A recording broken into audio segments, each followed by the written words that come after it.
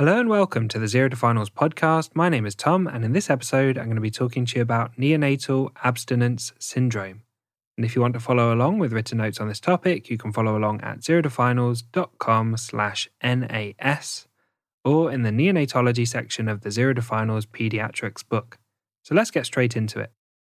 Neonatal abstinence syndrome is often shortened to NAS, and it refers to the withdrawal symptoms that happen in neonates of mothers that have been using substances during pregnancy. The symptoms and management is slightly different for each substance used in the pregnancy. Mothers should be encouraged and supported with cutting back and, if possible, stopping substances that can affect the pregnancy. Although often they continue taking these substances, which will lead to withdrawal in the neonate. The substances that can cause neonatal abstinence syndrome include opiates, methadone, benzodiazepines, cocaine, amphetamines, nicotine or cannabis, alcohol, and SSRI antidepressants. Let's talk about the signs and symptoms. Withdrawal symptoms from most opiates, diazepam, SSRIs, and alcohol occur within 3 to 72 hours after birth. Withdrawal symptoms from methadone and other benzodiazepines occur between 24 hours and 21 days after birth. We're going to divide these withdrawal symptoms between central nervous system symptoms, vasomotor and respiratory symptoms, and metabolic and gastrointestinal symptoms.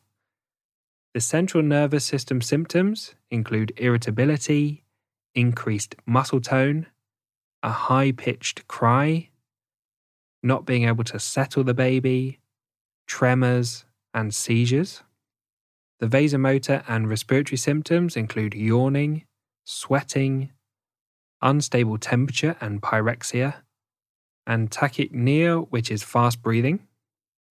And the metabolic and gastrointestinal symptoms include poor feeding, regurgitation and vomiting, hypoglycemia, loose stools, and a sore nappy area. Let's talk about management. Mothers that are known to use substances should have an alert on their note so that when they give birth, the neonate can have extra monitoring and management of neonatal abstinence syndrome. Babies are kept in hospital with monitoring on a NAS chart for at least 3 days, but this may be shortened to 48 hours in SSRI antidepressants, and this monitoring is to check for withdrawal symptoms and treat them as required. A urine sample can be collected from the neonate to test for substances. The neonate should be supported in a quiet and dim environment with gentle handling and comforting. Medical treatment options for moderate to severe symptoms are oral morphine sulfate for opiate withdrawal and oral phenobarbital for non-opiate withdrawal. Neonates should be gradually weaned off oral treatment. SSRI withdrawal does not typically require or benefit from medical treatment. There's a few additional considerations. You may wish to consider testing for hepatitis B and C and for HIV. Safeguarding and social services may need to be involved. They may need safety net advice for readmission if withdrawal signs and symptoms occur. They may need follow-up from pediatrics, social services, health visitors, and the GP. It's important to support the mother to stop using substances after the birth, and also consider whether the mother is suitable for breastfeeding depending on the substance that she's using. So thanks for listening to this episode on neonatal abstinence syndrome. A big thank you to Harry Watchman for perfectly editing the podcast. If you found the podcast helpful and you want written notes on this topic and all the other topics, head over to Amazon and pick up a copy of the Zero to Finals pediatrics book.